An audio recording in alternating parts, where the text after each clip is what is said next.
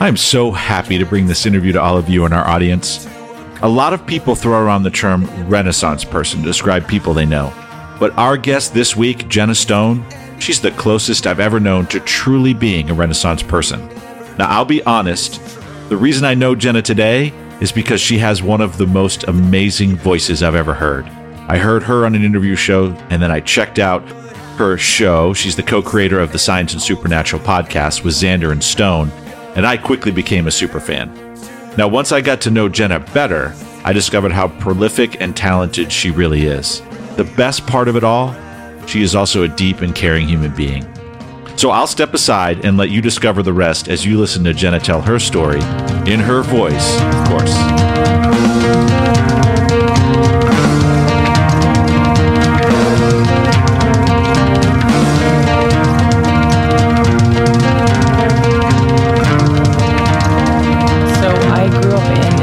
Not just West Virginia, it was the end of the world, turn left.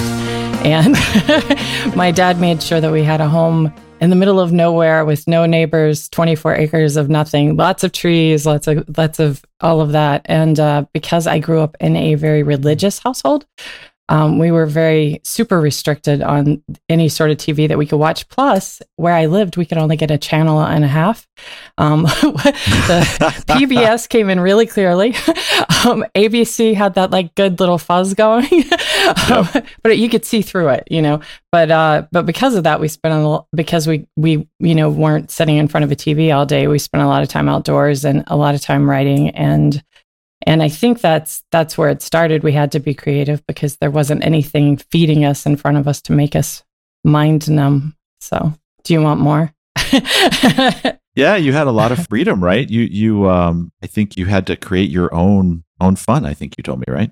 Well, yeah, absolutely. And I mean, hours and hours. And we lived where you could dig up. We always had several gardens, and so there were arrowheads we'd find on our property in Flint, and then there was an Indian burial ground that we would go over to. And again, not scary. I'm not sure why it wasn't, but we'd find little mounds, and we had a neighbor, I guess if you could call it that, far away, that raised peacocks and things like that. And sometimes he would walk with us and tell us, like, well, when you see these mounds. So we learned a lot about that. And then for 1 year, I got taught at home when I was in seventh grade. My parents were worried about me going to middle school.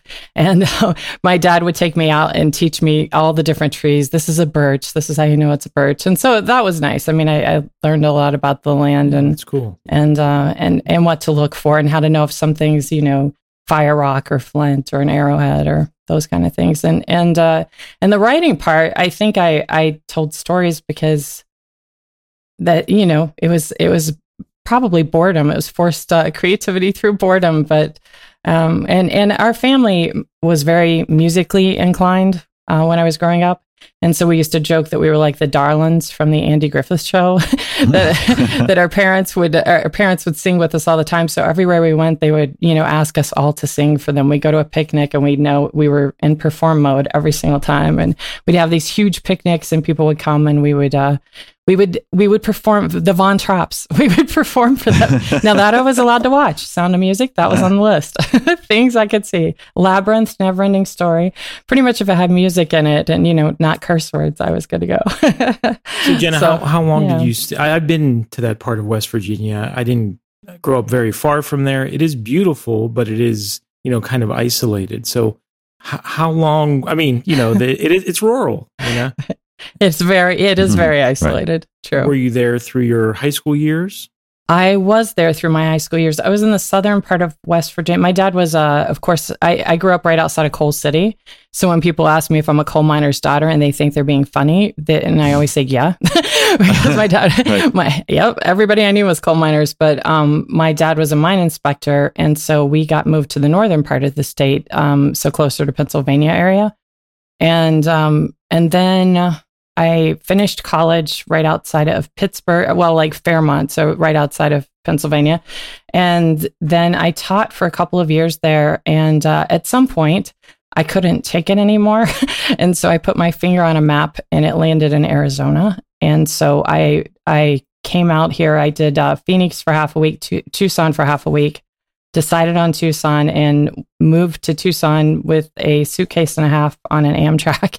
And and then now I'm in Phoenix. But yeah, it was a finger on the map strategy to leave West Virginia. Cool. So I'm curious, what part of this podcast is we want to hear about, what influenced artists in their formative years. I think that's a really underrated and interesting part of a person's life, when they start to form the seeds of those like adult opinions and interests that they'll have. And so growing up in a rural community with a religious family, what were some of your, maybe at the time, illicit influences, things that, you weren't sure you could share with your family and whether it's artistically or intellectually, spiritually, what were some of the things that, started to define who you were as a young woman growing up in that environment?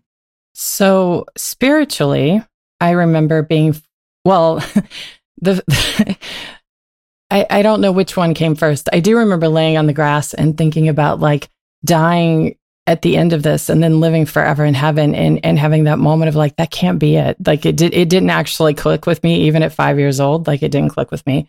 And then we had a half day at kindergarten and again, lived in the middle of nowhere and I get dropped off. My mom's not there. I call my grandpa, who's always home, wasn't there. And I go outside and I remember looking up at the sky thinking the rapture happened and God didn't take me. I was so devastated that I had been left behind. Like it was a very traumatic event for me. And my mom, and I don't know what time lapse it was. I mean, it was likely only 10 or 15 minutes. It felt like hours. My mom came racing home. She'd forgot it was half a day, those kind of things. But those little moments that happened throughout, I think, where you were taught to just take it all in and not question it. And I always sort of resisted that. And I know when I got older in high school, I go to Sunday school class and I was the one, raising my hand. I have a question. And a lot of times they would say to me, that's a good question. We'll get back to you. But then I noticed no one ever got back to me on the answers for those things. So I think as far as the spiritual part, that was that. And I think that most people, if you're open to growing as a person, there's so much unlearning that you have to do. You spend your whole life learning, and then you have to take the next 15 years and unlearn. And I remember being in college, and I was still, super religious. And one of my professors said, "Do you believe what you believe because you believe it, or because your parents believe it?" And that's all he said. But that one little thing, it just needled at me because I thought, is this what I believe? And so I think that started the unlearning process for me, because I am still very spiritual, but I would disagree with a lot of, I think the dogma of the way I was raised. So I'm an escaped Catholic myself, and I'll give some kudos to your Sunday school teacher. The nuns and priests where I went to catechism, when I would ask a difficult question, they'd be like, "You know what, Greg? The Lord works in mysterious ways." So I can't tell you. I can't tell you why it makes sense and it's correct, but just trust me, it is, because it's in the book. And I was like, okay, it's faith. It's faith. It's all faith. Everything. The answer is faith. But yeah, that's it as far as spiritually. As far as creatively, my dad plays the guitar like no one's business. Like he's an amazing guitarist, and so is my sister and my mom. My mom is a teacher, or was a teacher in English, and she's a writer. My sister's written books. I've written books. So we grew up just sort of doing those things, like creating. We were the whole family creating. So it might be a good time to say that you are a writer, you're an actor, right? You're a musician. Yeah. Well, no longer a musician. After I moved to Arizona, my vocal cords, within a week, nobody could recognize my voice because my voice got deeper. Apparently, some people are susceptible to it, and I don't know the science behind it, but something happens to your vocal cords. And so now I can't sing like I used to, but that's unfortunate. Yeah. My voice, within a week, I called my dad. My dad's like, who is this? And I was like, wow, he's already forgotten me. but yeah, my voice stuck a little deeper once I got here. So, well, I don't think that's a negative, obviously. Well, thank you. You have all these, you're a digital artist as well. I mean, you have all of these creative pursuits along with being obviously a podcast star and teaching. When you wake up in the morning, do you say, okay, today's my day, I'm going to sit down and write? Or is it more of a flow where where the muse takes you is what happens? It is probably a combination. I usually set up my week with some goals. Like this morning, I was doing goal setting before I got it on the show today. And my goal for the next 6 weeks is I'm going to revamp every week one of my screenplays. But whether that happens on Tuesday, Wednesday, or Thursday, I don't know. But by the end of the week, I want to make sure it happens. So that's the part where the muse is like, okay, yeah, I'm feeling it today. So today I'll do it. Today I'll squeeze it in. So I think I used to be more regimented, like every day I'll write 1 hour, but that didn't work for me because there are some days where you just don't have it, and you know that you don't have it, and you're really just wasting your time. And so I when that fire hits, I mean, there are times at one point, one of the screenplays I wrote, I had this idea while I was driving, and I thought, I'm big on when you think it, ink it, because if you don't, it's gone. The moment's gone. So I pulled over at a park and sat there for 3.5 hours in my car. And I had a little tiny mini notepad and I was writing every single thing that came through. So sometimes it just strikes you and you're sitting in a parking lot, just getting as much out as you can. It's fascinating. You're, as Tim mentioned, you're truly a Renaissance woman, right? You have all these different interests, but, I see there's some interesting dichotomies there because, we found you and fell in love with you on your science and supernatural podcast, and you're taking generally the scientific point of view, but we're also learning that you grew up in a religious family who was also very creative. So they had a lot of diverse interests as well, and you're an actor, but you're a teacher and you're into science and writing too. So it's like, it's not easy to determine like what was the thing that, or what is kind of the thing that defines you, because as an actor, is that escapism? Is it, wanting to indulge in something that is beyond our rigid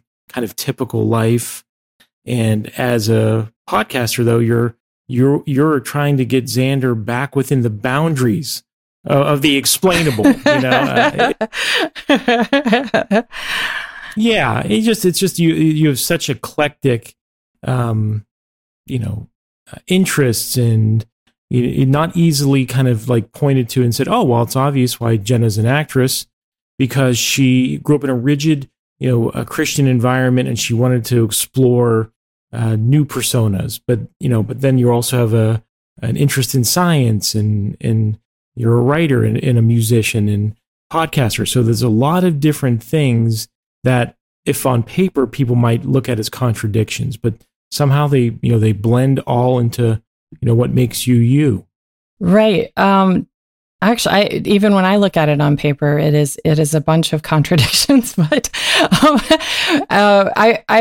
think that part of the reason I wanted to get into acting, the moment that I left home and was able to watch any sort of TV or film. And I think like when I was 17 or 18, I had a cousin who started, I remember watching, I felt so guilty about it though, but I watched Dirty Dancing and I was so enamored. I was like, oh, it was something, right? It was something, I had so much guilt. I mean, for years I had guilt about that. But I ended up, my first year of college, I had a theater scholarship. And so it was a full ride for theater.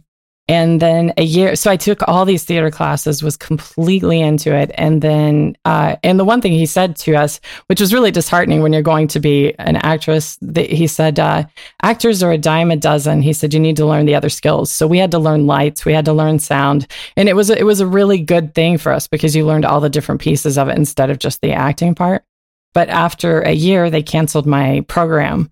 And the one thing my dad wanted all of his daughters to be, if we were going to insist on going to college, is to be teachers. So I was very resistant to that. But the credits that I already had, that was the one thing. I went into journalism. For one semester, but we had to watch the news every week and we had to take tests on it. And I was so depressed by the end of that semester, just getting inundated with all the dark stories that I thought, I can't do this. So I ended up switching into teaching. So the acting bug, I think, probably did have a lot to do with the restriction, because then I couldn't get enough of TV and film. I mean, I reference it a little too often on our podcast because I just... I love that art form and I love that type of storytelling and all of it, whether you're writing or doing a podcast or doing film, it's all storytelling, right? So it's just doing it with a different paintbrush, I guess. So as far as the podcast goes, I've done several commercials, things like that with voice acting. And I love voice acting because they put you in the little booth and you're all by yourself. And it's, you don't have to worry about the video or the photography or did I not sleep enough last night? So look how haggardly I look. I really appreciate that part of it. But as far as our podcast goes, while I am interested in science, it's not my background. Xander came up with the concept of the show. It was going to be the Xander Zone. And he did a couple episodes, was not crazy about it. And he called and asked me if I'd be willing to be on the show. And I just ran across notes from a year ago. We didn't even remember that originally I said, it could be the Xander Zone with Jenna Stone, because, it rhymes. But then somehow it transitioned into this, what if I do the supernatural and you do the science? And so that's how the format came up. So I do have to do a lot of research, and because it's not my field at all, but prior to that, I had binged a lot of ASAP science videos because I do think science is very interesting, but it's definitely not my field. So it was more of an assignment than like, I hope I get to do science on a podcast. So very cool. Hey, Jenna, can I ask you about, I'm very interested in you talking about Xander and working with Xander and how your podcast has evolved. Here we go, Greg. He showed such great restraint. We've been talking for almost 40 minutes, and this is the first. Give me some inside scoop on Xander question from Tim. It's actually not that. It's more.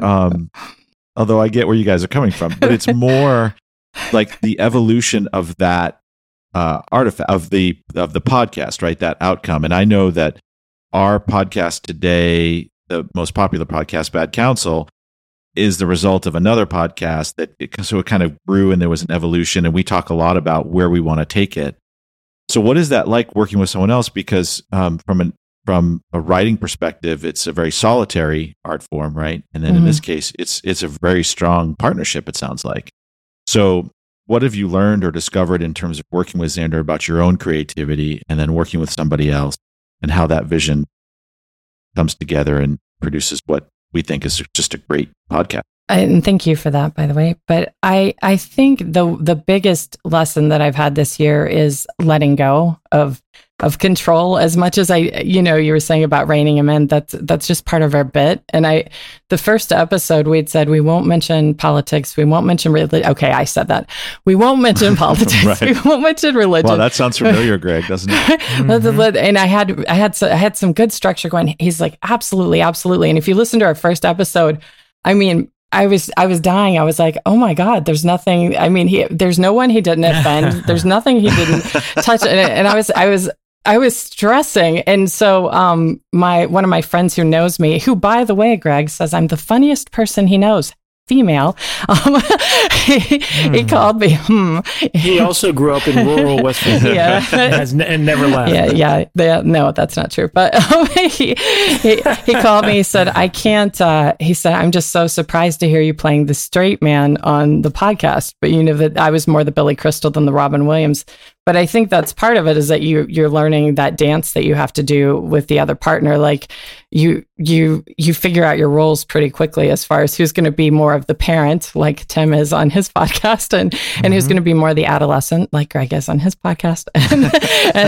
And so you start defining, and we're all actors, right? So you start defining who your character is from that. And I think letting go of some of my control issues. I mean, when I first started, I had no idea we were going to have an explicit podcast until episode 1. And I was like, okay, now we're explicit. There's no way around this one. And so letting go and I think having that give and take, like we have a really good partnership in that like right now I'm doing the Instagram. And before that, I was so slammed with work that he was doing the Instagram. And I think that we recognize when one of us is burning out. And so we're able to pick up the pace for the other person and do that back and forth, because it's exhausting. I mean, I know you know that, like it's just the editing and the social media, and it's all a big time suck. So you have to figure out how all of the pressure and work doesn't just fall on one person.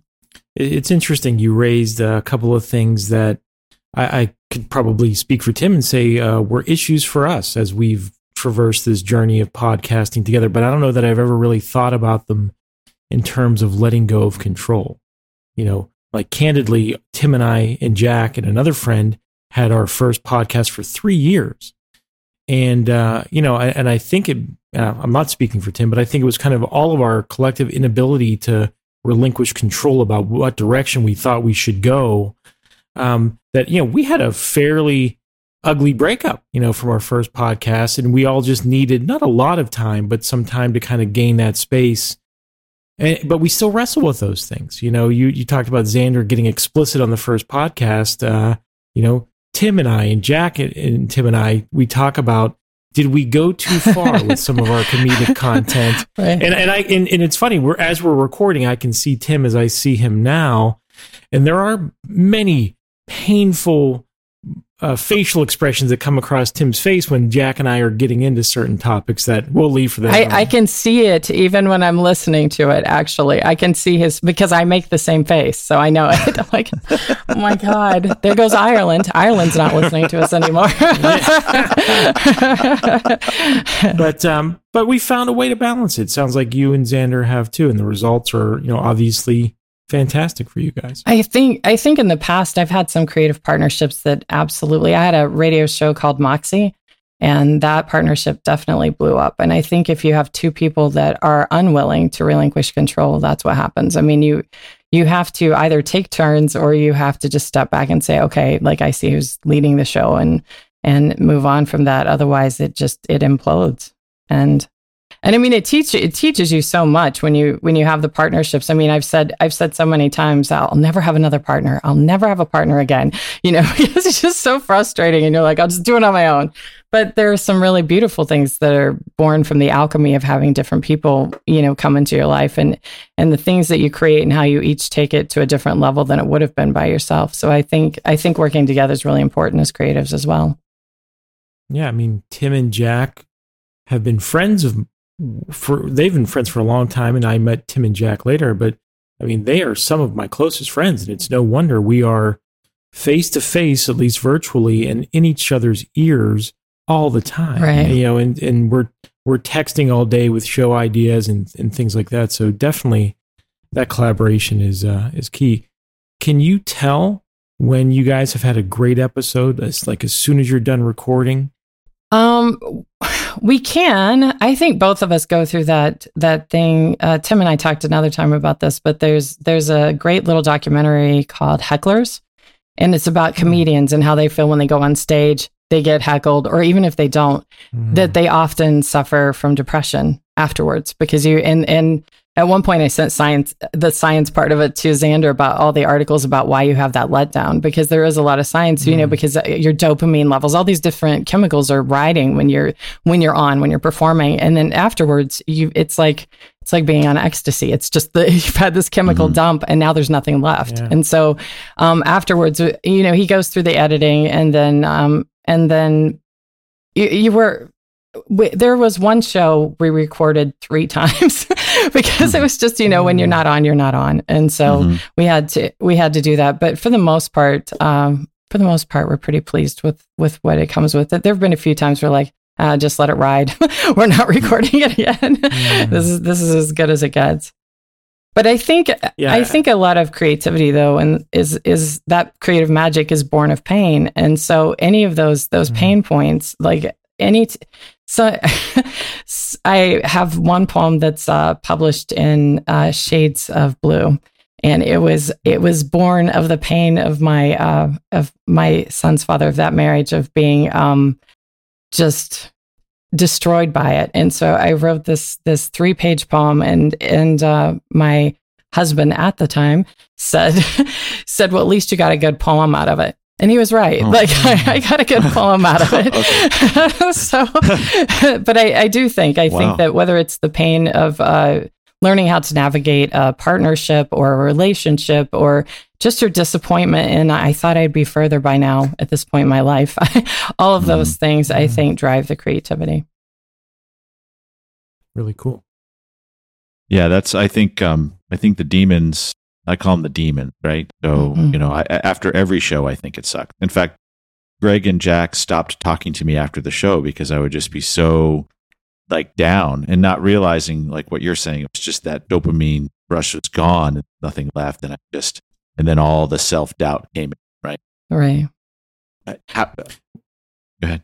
No, we do have a lot of surprises though, because sometimes a show that we think is there are shows that I don't want to listen to because I think, that wasn't our greatest show. But then upon listening to it, I'm like, you know what, that had a lot of good moments and it really was a good show.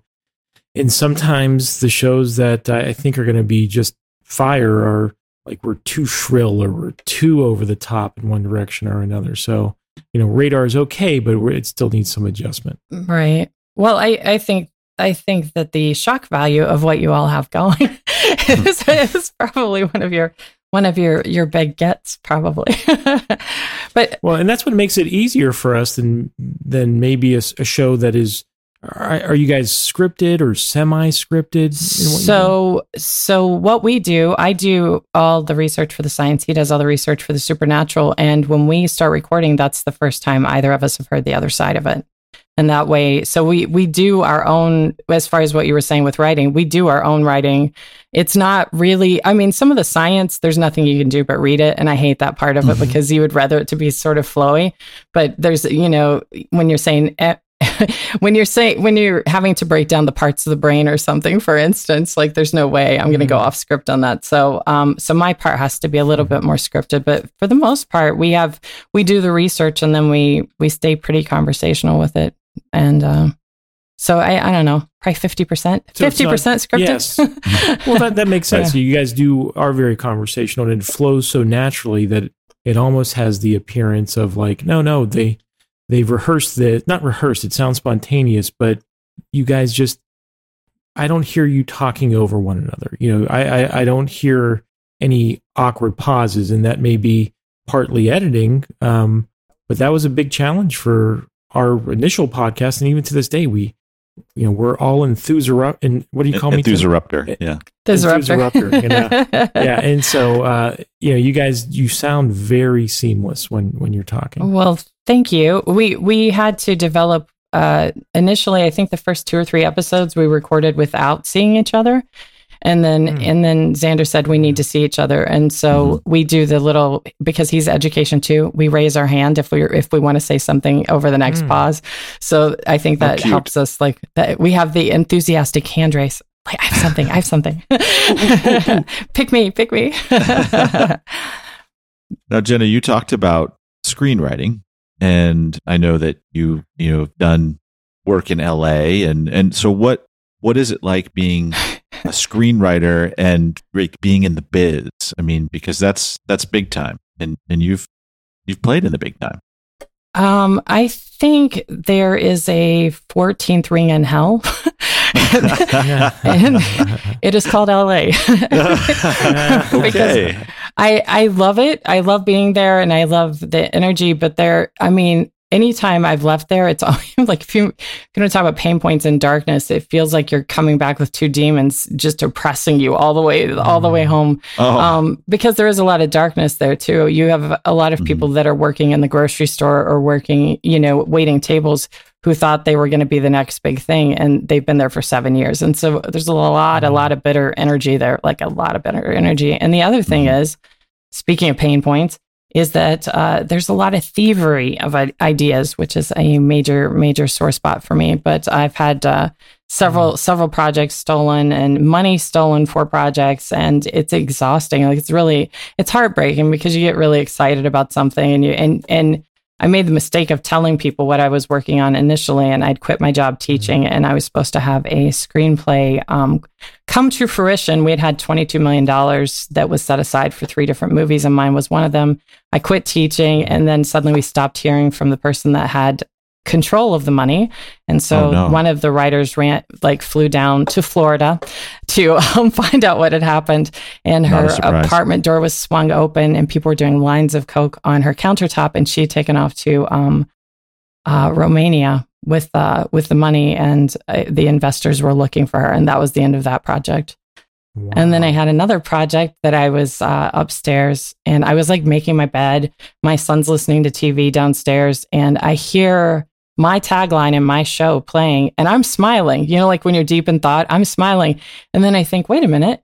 And I run downstairs and I look at my son, and he looks up at me and he nods. He said, yes, like he already knows what just happened. And I was like, oh my gosh. And so I confronted the person that stole it, and she told me to jump out of a tall window and kill myself. That was her response to to stealing my stuff. So, and then the attorney said that, and this is LA, right? The attorney said, look, you have all the evidence that this is your show. We could definitely win the money for you, but is this your only idea? And I said, no. I have, these 44 other blah, blah, blah. And he said, how long do you think this TV show will last? And I said, 2 seasons, maybe 4 seasons. Because of course they're always looking at the money part of it. And he said, you can win this. He goes, but you'll never work in LA again. And then I was working with the producer of Twilight at the time too. And he said, actually, he's absolutely right. Because even if you win the lawsuit, everyone knows you're trouble. You're the one that sues people, and they will blackball you. So there was nothing I could do about it. So that's dark. I mean, it is dark. You get labeled a troublemaker for defending your art or defending, your intellectual property. Mm-hmm. Gosh, I mean, it sounds like it's a vicious cycle out there. If people would. Yeah, I never understood. Dark I always thought that there's no business like show business. That sounds really upbeat, like when you're hearing the music version of it. But it's 100% true. Like you think all of those transferable skills and everything you've learned about business and everything will just be the same. Oh, it's like this, this, and this. It's not. It's a whole other game. It's a whole. I mean, everything that seems common sense is not common sense. It's a lot about who you know, and people are willing to, I mean, it's not everyone. I have to say that. I think it's mostly everyone, but you have to get everything in writing, no handshake deals, no meetings in hotels with male producers. You especially as a female, you learn a lot of hard lessons right out of the gate. So unfortunately, I have one single friend who works in the industry in LA. He was an executive for HBO, and now he's an executive for Netflix. But he is from exactly the same place that my brothers and sisters and I grew up. Same high school. Mm-hmm. We went to the same college, and then he just left for LA. And we see him frequently, and we visit. And it's almost as if he adopts a different persona or speaking a different language when we run into his industry friends. Oh, yeah. Or when he takes us to something in the industry. And I'm not disparaging him, and I don't even think it's something that he consciously does, but, he's still the same person in so many ways, but, it's far more important to him than it was to us to be at a certain place at a certain time because a certain person might be there that he just wanted to chat with, or he said he would see. And so it definitely...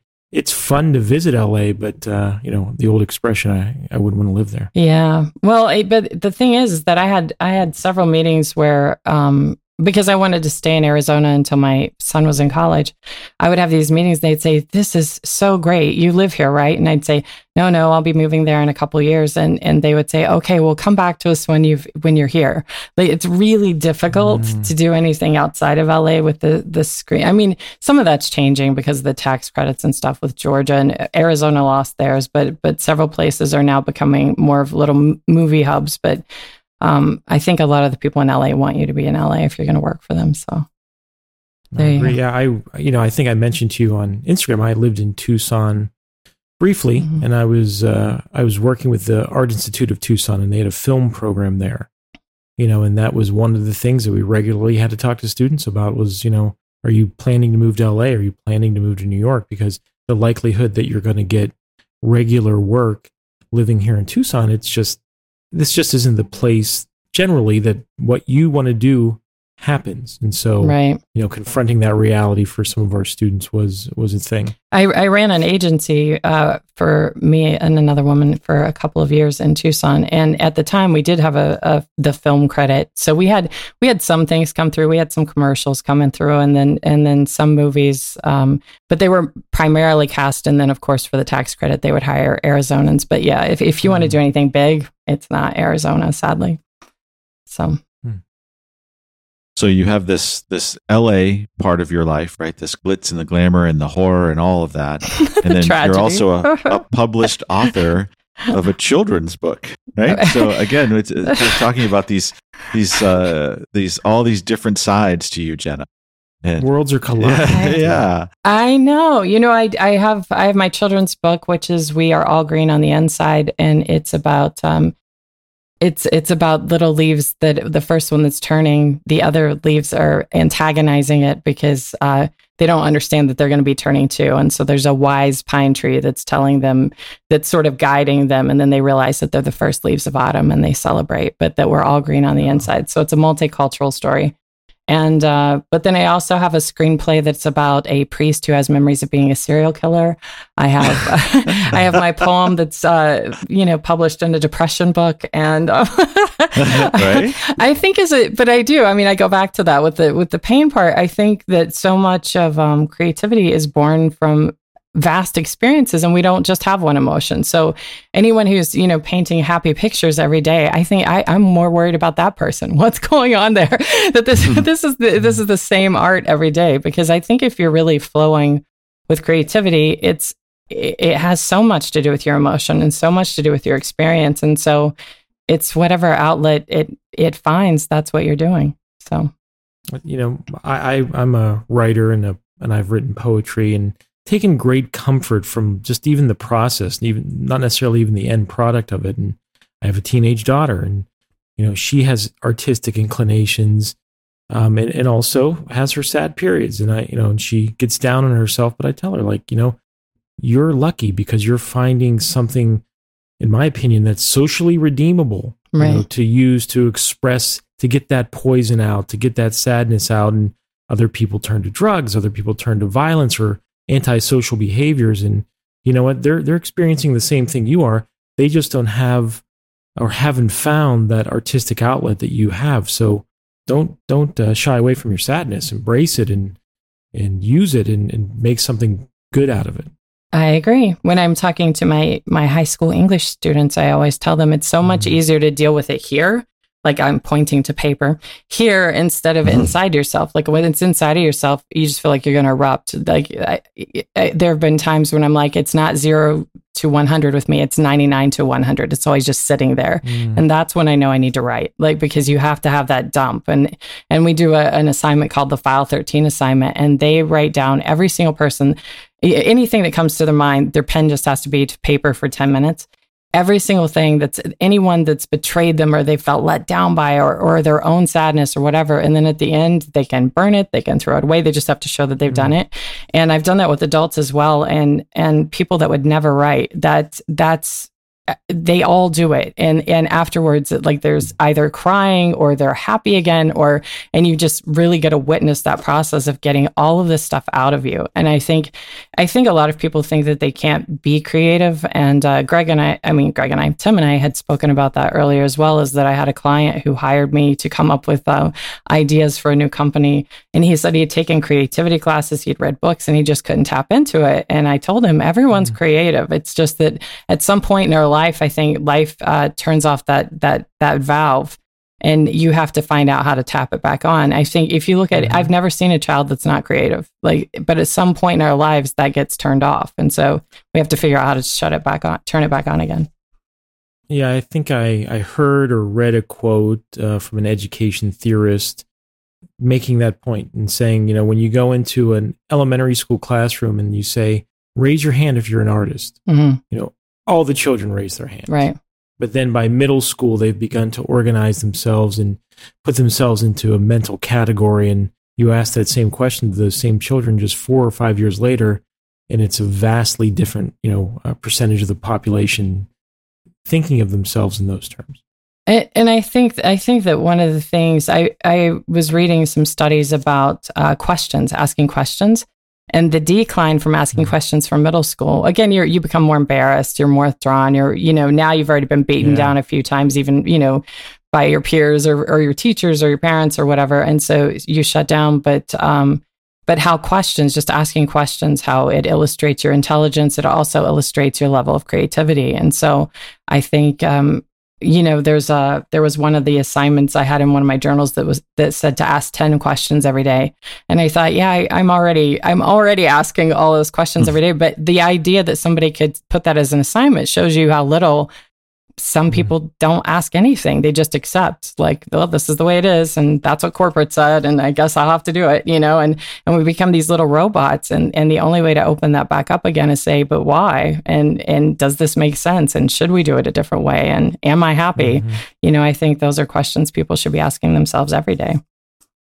But it's difficult, right? It's difficult to ask those questions because some of us if we ask that question, we may be very afraid of the answer. Right? Oh, I think everyone's afraid of the answer. Right. Like, but fear becomes interfere. If you don't ask those questions, you don't grow as a person, and you don't find those passions or that happiness. I mean, then you're stuck. I mean, to me, it's more fearful to get stuck or to be stagnant. Like, that's despair, utter despair, to just be stuck somewhere and not even have an idea of how to pull yourself out because you're afraid to ask the right questions. But I agree. But I there are many times where I've stopped because the fear of it not being good enough, right? And if I ask that question or if I embark on this, then I'm going to actually come to the realization that it's not that good. And I think what I've found probably over the last few years of my life is that when I kind of put those demons to rest, ask those questions, more often than not, I'm delighted, or at least surprised and pleased with what's coming. But it's very difficult, and clearly you've overcome that, and it's impressive to hear in terms of how it's just on all the time for you at different levels, right? At different levels, sure. Yeah, but and that you're able to express it in so many different ways. Like when we started to see your graphic art on Instagram, and it was kind of like, I'm not surprised, and I'm totally surprised that Jenna's doing this, right? Because she does all these other things. Of course she's doing that, but she's doing all these things. How could she do that? And it's really neat to see. Do you feel like you've fully actualized as a creative? Do you think there's more for you to do? And if so, what is that? Or do you think, hey, you're here now, it's moving, it's grooving, and it's gonna I think I have my mom's voice in my head all the time because I have I'm pointing, but I have in my little craft box over there, I just bought a wood burner and I bought clay. I made a little clay vase, and my mom said, I'm like that person with the remote control that just like clicks through channels. She's like, if you just stay on one channel. And so the other day I was like, you know what I haven't done in a while? And I thought, stop it. You still have your wood burner that you haven't even taken out of the package. So I have to rein myself in sometimes because I get excited about different, just different things. I went into a Zentangle mode for about 2 years where I'd gone onto YouTube and I was learning how to do these little doodle patterns and stuff. And I mean, everything was just Zentangle this and Zentangle that. And now I'm out of that stage, but I think I go through stages of rotating, but I'm not, I don't draw at all, but like that sort of Zentangle thing sort of fed that part of me that I didn't even know existed. So I think those things, like even if I'm just doodling or what, like actually while I was sitting here, like I'm just doodling, right? So I think those things feed themselves into the other areas of your creative life. So if I can't write, like if I don't feel like I'm in that mode for writing, then I'll play with clay or I'll knit. I knitted a blanket last year.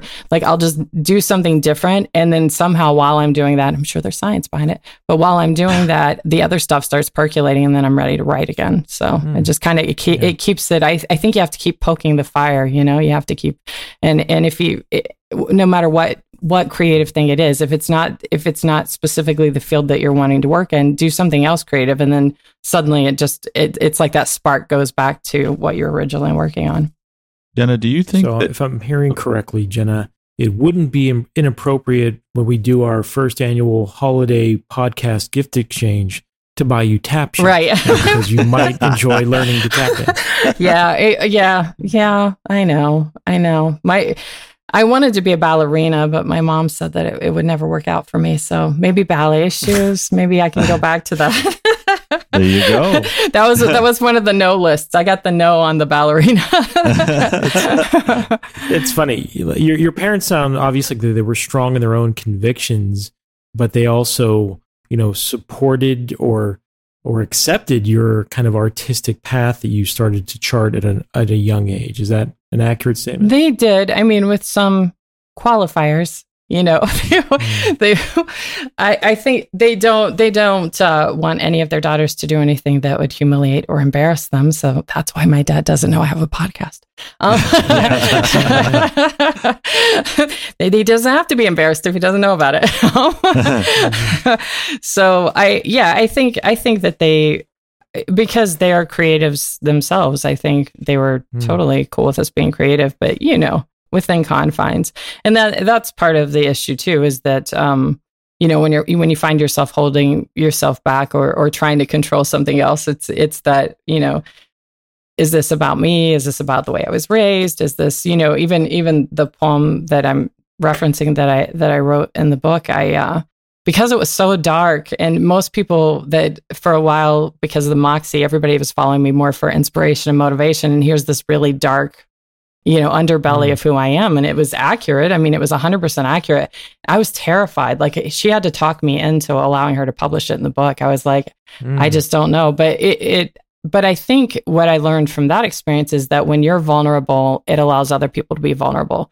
So when you see all these people that are positive and motivational, it's because they've gone through the fire, they've gone through the darkness. And so that's the only way you get there, is not because you were just born this positive person. It's because you had to rescue yourself to some degree. And so once you say this was my experience, then other people start saying that was my experience too. And so I realized that that when you liberate yourself, you liberate others. And I think that's an important lesson for any creative, is to take those risks and to take those challenges and be willing to be a little more free with yourself than maybe you ordinarily would, because it does open other people up. That sounds to me like, as a late blooming semi-artist, that sounds like what differentiates artistic people and, non-artistic people. You, like we said, everyone at a certain point has that within them, but you had the strength of your convictions to kind of, let that be your guide through life, and that's an amazing quality to have. Thank you. I appreciate that.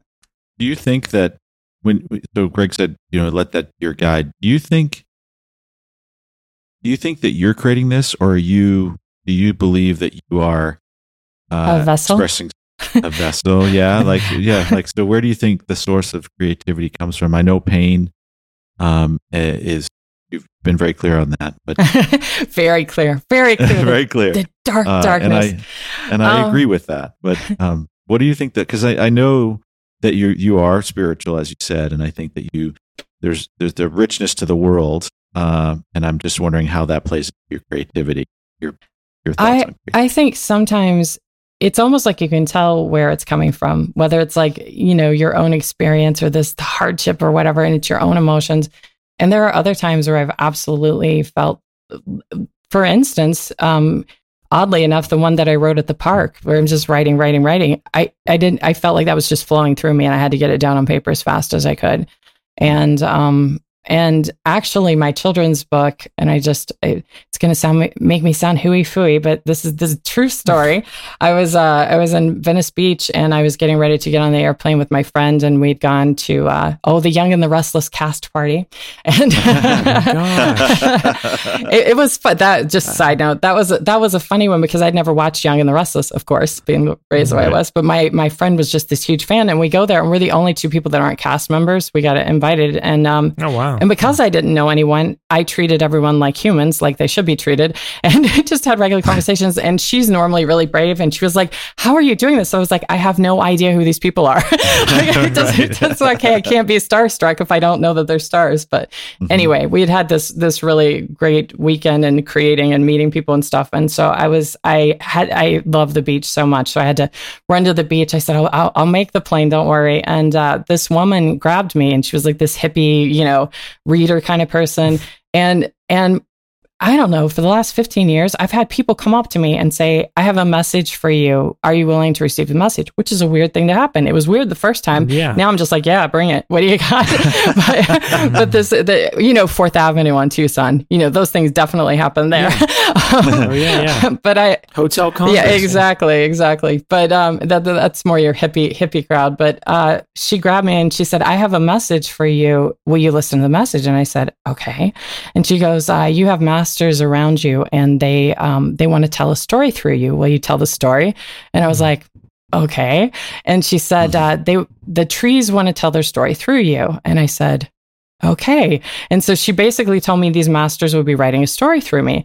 And so I was like, that was interesting. I get on the airplane. I'm telling my friend what happened. And I'd never read Wayne Dyer my whole life. And I looked at her and I said, who would I even give credit for? Do I put my name on that book if it happens? Because, if a master's writing through me, how am I going to credit them? And so I tell her that. I open the book, and I think it was The Power of Intention. I can't swear to it, but the very first page said, I can't take credit for this book because it was written through me. And I said, oh, wow. And I show it to her. So skipping. A few years ago, I'm telling my now ex-boyfriend about this. And I'm telling him the whole story and about how would I take credit and the Wayne Dyer thing. And then he said, so like the book that you just published. And it hadn't even hit me that the children's book that I had written was all about trees, was all about multicultural stuff. So that was pretty trippy. So either she planted that seed, and that's why I wrote the tree, the tree thing, or something else was happening. And I mean, it's hysterical to think that it didn't even occur to me till he told me, like the book you just wrote. Like I had no idea. It didn't even hit me that was the assignment. So I personally think sometimes things are happening beyond ourselves that you have to be receptive for. And I also think, and we talked about this on our show as well, if you look at like even inventions or discoveries that happen, and they can track them in different parts of the world and that weren't connected, they didn't have Google, and these things were happening at the same time, it kind of makes you think maybe there is universal consciousness. Maybe these things are flowing through us. And if you're not wearing your aluminum foil hat and you're not acting on it really quickly, someone else is going to do it, whether you do it or not. And that's one of the big lessons I've learned in creativity is like, if you don't do it, someone else is going to beat you to it. So you better be quick, So not to get all ancient aliens on us, but you're Here like, we go. like the phenomenon of pyramids. Right. They look slightly different, but they're happening at across the globe at different periods of time. But that is the question. Like, is it a universal consciousness? Are those things springing from within us, and it's just part of our DNA to create things that look like that, or is it Lizard Illuminati coming down and giving us blueprints in these different parts giving of the us world? 5G towers that we just didn't know what they were. Yeah. I guess that is the question, isn't it? It could go either way.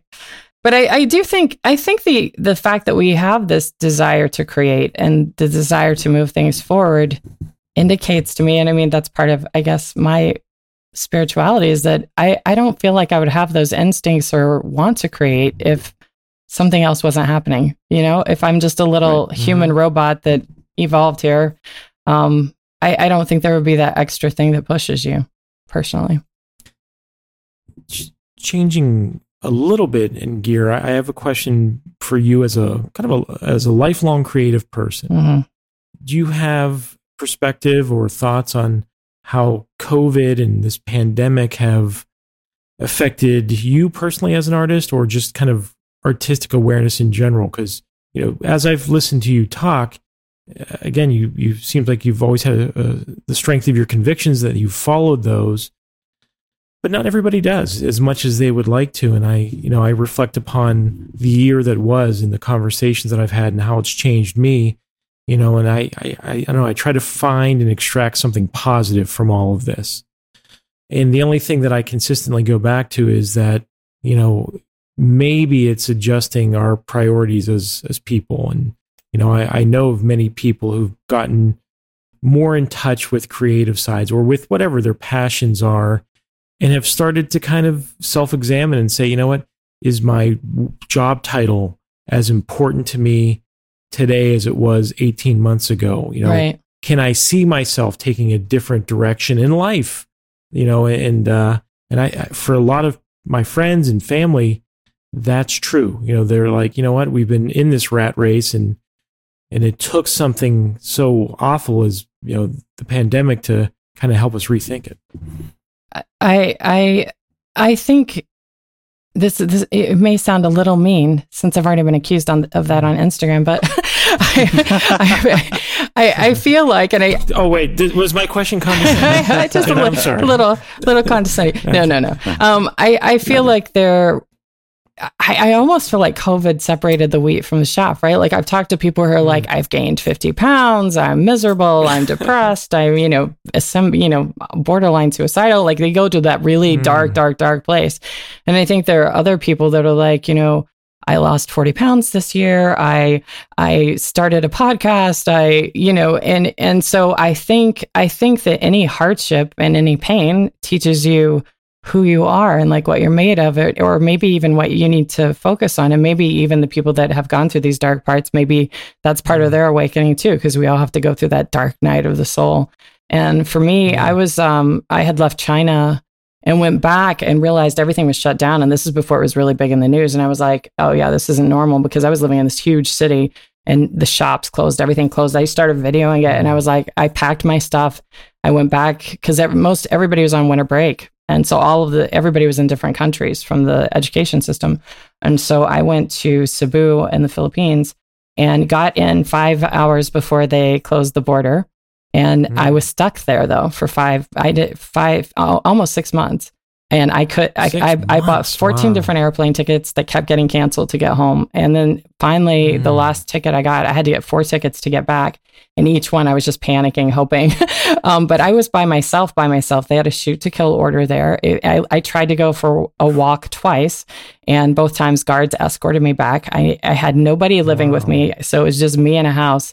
And so I'm 2 chapters away from finishing a new book. I took 2 college classes while I was there, and I just kept busy. And I think that there were times when it was miserable because you have to you go through those stages of grief with having to deal with yourself.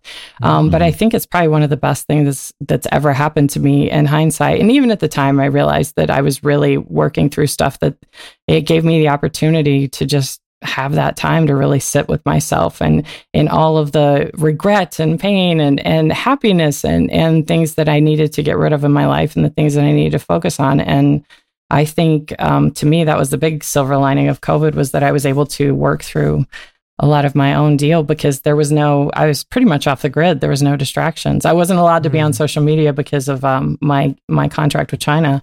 So it was just me. So for me, COVID had this, really great silver lining. It's awful, obviously, but there was a silver lining that I think really fed into my creativity and made me want to finish things, because I think all creatives have like 20 different tabs open. Like I have this project, and I've been trying to I always say, like, I'm just going to have 3 focuses. Like, what are my 3 focuses right now to finish these things? So, and those other tabs will still be there. I'll come back to them, but you have to prioritize. Right. Otherwise, you're just, it's like cutting down a tree. You're just putting a nick in each one instead of actually, really taking one down. That was a West Virginia one for you.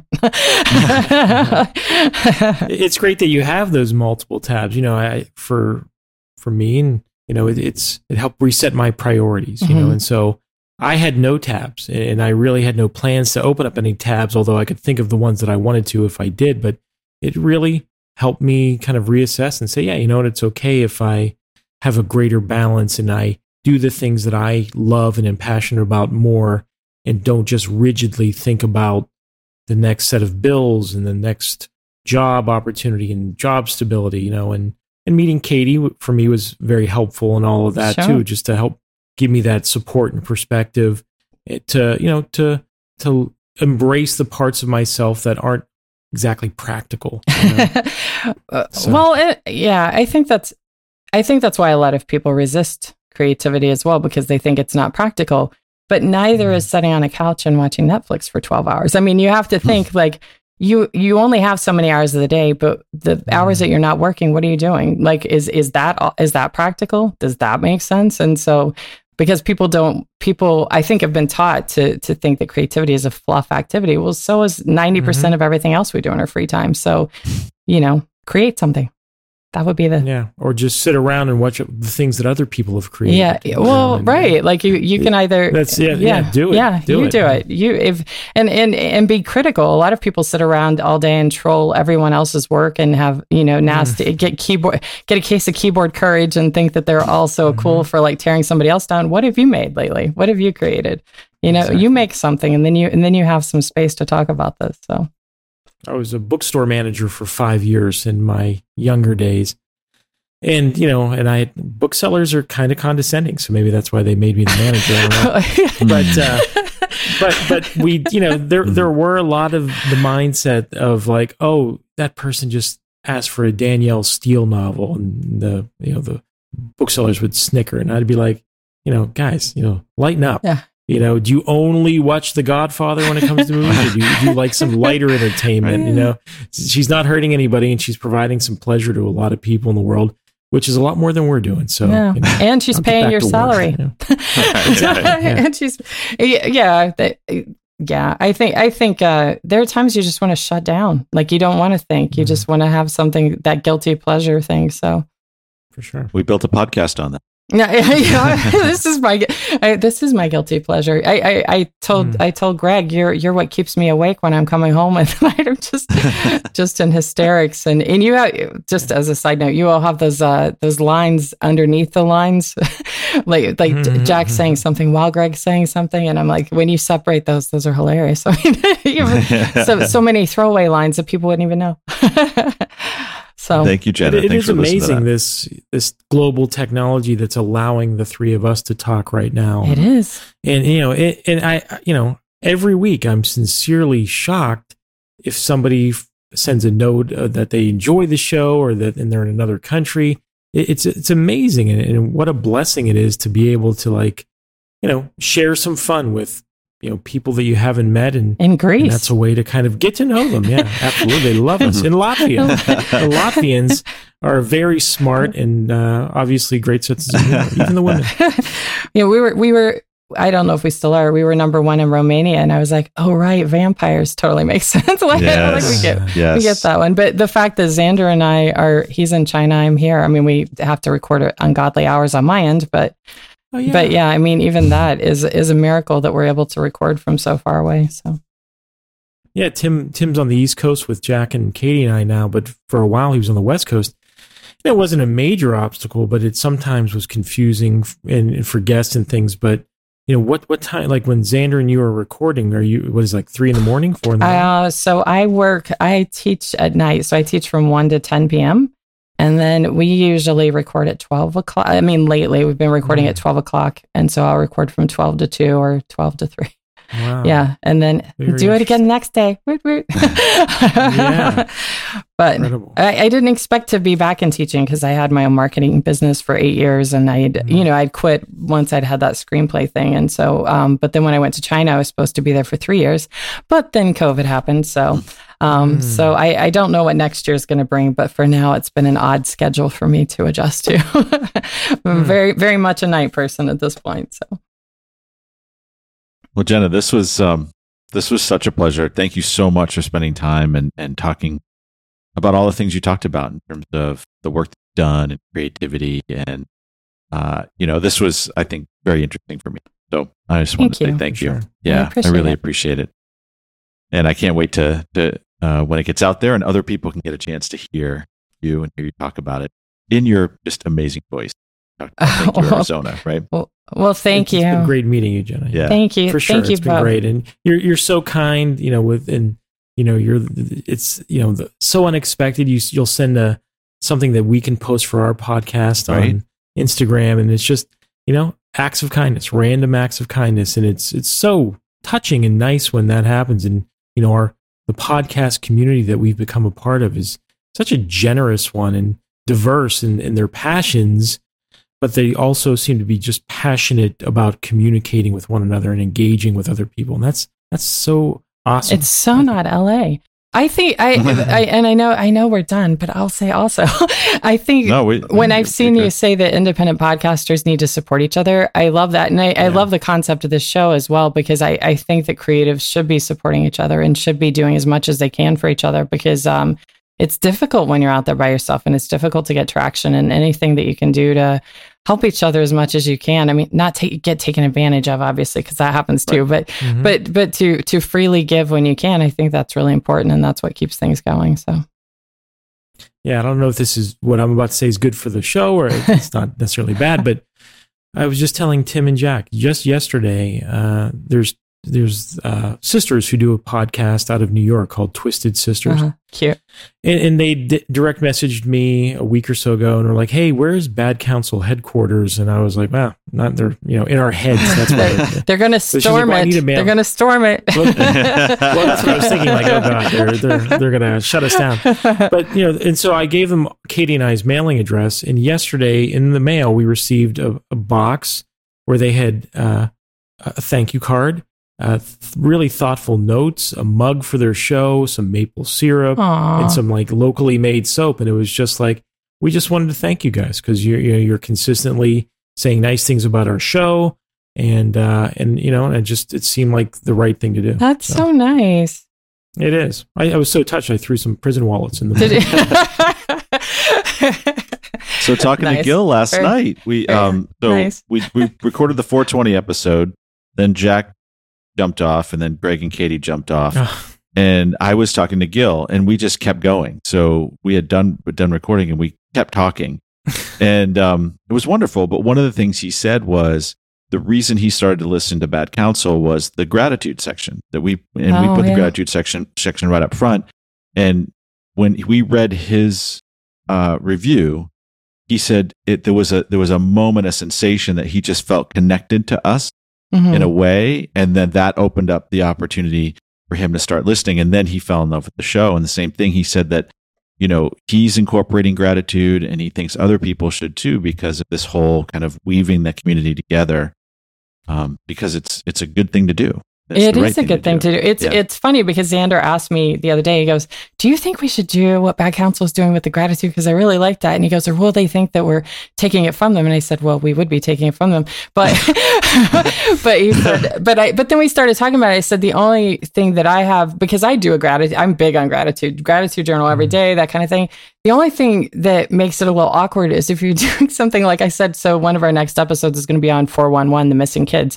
So here we open up with like this gratitude thing, and then we're like, okay, on to the missing kids, onto the terror that happened at the seas with the Kraken. Like, but we do our grateful for our listeners thing at the end. But I said I don't know that opening the show with that would be. Who was it? Are we still recording? Yeah, but that's fine. We can. Okay, just tell me you don't want to cut this part Tim's out. Probably told you he'll edit out anything you want him to edit out. Seriously. Okay, so the single, probably any of my rambling, feel free to eliminate. But the Single Girl podcast, is that it? The single, talking the single? UK one, Seeking single, UK one. I know. Yeah, so I was like, I told them that I'd listen to it, so I'm like listening to it on the way home, and it was about it's going to seem odd that I'm laughing given the topic, but it was about abuse, like men abusing women and stuff. And so the woman, she's like leading it, and she's like, "So we're talking about abuse and like the domestic things that happen that have been in the news," and she goes, "So how are you guys doing today? Are you excited for the show?" And the girl goes, "Well, I'm really kind of down because this is a really hard topic to do and whatever." And she goes, "Okay, cool." And then she goes to the next one. And I was like, "Oh my God." It was the most hysterical, that's all I could think of when he was saying, "Do the gratitude first." Okay, now for missing kids. Cool. Well, I think what you guys do in your gratitude, you do it in a different way, right? So you do it in a way that's more the two of you. So when he sang that song, Georgia, I was so floored. Not just because he does such a good job, but because it was such an expression of gratitude, right? So it was a little dig at you guys, but yeah. I was laughing away. Gig about it. I was dying. I was like, we finally made up with them. What are you doing? No, these guys, Xander is more like Greg and Jack than but like we give you advice that won't get you arrested. That was great. Well, his little dig at Jack at the end, I was like, oh my God, I just made you apologize on the show, and now you did it again. You did it again. It wasn't even Jack. Me trying to explain to him it wasn't Jack. Like I must have had this conversation 4 times. I swear he tunes out midpoint. He's like, yeah. They're all Tim, so it doesn't matter. He's funny. Poor Jack. So I just think that's, expressing in your way, right? And it's just all trying to figure it out. I don't think that we lead with it, but I love that you all do that. I think that's really good, and it does work for your show, because even when you cover dark topics, it's really upbeat. So you can't really lead wrong on that one. So, and they make it a bit like it's gratitude. It's genuine. The feeling is genuine, but I can't move that through these two guys without it being funny in some way, shape, or form. Right? I mean. You can't even get a high out of Jack without it being funny. How are you doing today? He's very confused every single time. Like, what is he asking me? He's just checking in. You're all right. No, it's all, but it's good. I think that your show is, it's unexpected, because I would think you take even sometimes like super offensive topics, and I'm like, I'm shaking my head the whole time, but I'm laughing. Like, well, I can't even help it. I'm like, even if it's like ridiculous and sometimes misogynistic, Greg, I think Jack, it's still funny. It's Deadpool. You guys are able to pull it off. It's just so extreme. It teeters. You go so to the point that it still becomes funny. You've gone so far that it becomes funny. So, yeah. Katie's been an important barometer of that for us. Like, how far is too far? Because she began just kind of sitting like next to me here when we would record the show, and wasn't mic'd up, and at first was kind of trying to contain her laughter, but Tim and Jack were like, no, Katie, that's good. She's a great laugh. Oh my God! And to have that female perspective, it kind of gives us a pass. Like, well, hey, there's a girl right here, and she's not she's angry fine. at us. She's laughing. Right. I think we discovered on the period discussion. Howard Stern had Robin, and that didn't make that didn't make it right for women, though. She just laughed at everything. At least Katie pulls back a little bit, like you can tell she's got that. Oh my God, Jack! Robin did nothing for women, so I'm glad Katie's a little bit advocating for us. We do. You have a good mix. You have a good mix. Thank you. Yeah. Thank you. Absolutely. It's fun. Okay. We feel like it. We feel like it's something good. There's something good there. There's something good. Yeah. Something. You call it alchemy, and I think that's a good way to say it. Yeah, well, there's a little magic something. You're like, hey, we've got something. That's when it's exciting as a creator, when you're like, hey, that got shared 5,000 times. Maybe I'm onto something here. Or, hey, I had this many downloads. Yeah, it's exciting when you realize that people are responding, and that it's resonating with people. For whatever reason, it's resonating with people. That's nice. Yeah, that's really cool. Yeah. Well, thank you all. I hope that, of course, now I'm having all that dopamine let down. If that didn't go well, I'm happy to record again. Great. It is so good. Like, I think you'll really be pleased. We'll take out the talking single podcast stuff. But that's right. Lovely people. Let me be clear, lovely people. But I thought she was not. I know what she was doing. She had the next 3 thoughts in her head, because I do the same thing, and so she tuned out when she's like, "It's really depressing." Cool. I was like, "Yeah, that's not at all what she just said." Right. So we were smart enough to do a collaboration with them in June. Oh, are you? Did we? They're going to have us on their show in June. Yeah. Oh, that's going to be entertaining. Which basically, we're like the Keanu Reeves of podcasts. We just do our thing on everyone else's podcast. We don't do anything different, right? That's hilarious. We're the same. You should have saved that for the show. We don't know how to do John Wick. I'm Neo, but it's all just me. Bill, it's just Keanu.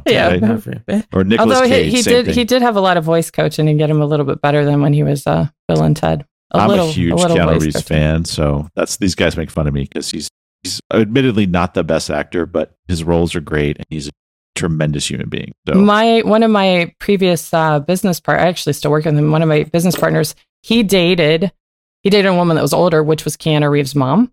And he said Keanu, like hands down, like everything that you read about him being this good guy that just gives money, hangs out with is 100% true. Like he's just really? Like this genuine. That's so that's nice to hear when people are really grounded and they're not the total everyone else in LA. Not everyone, but right. Most people.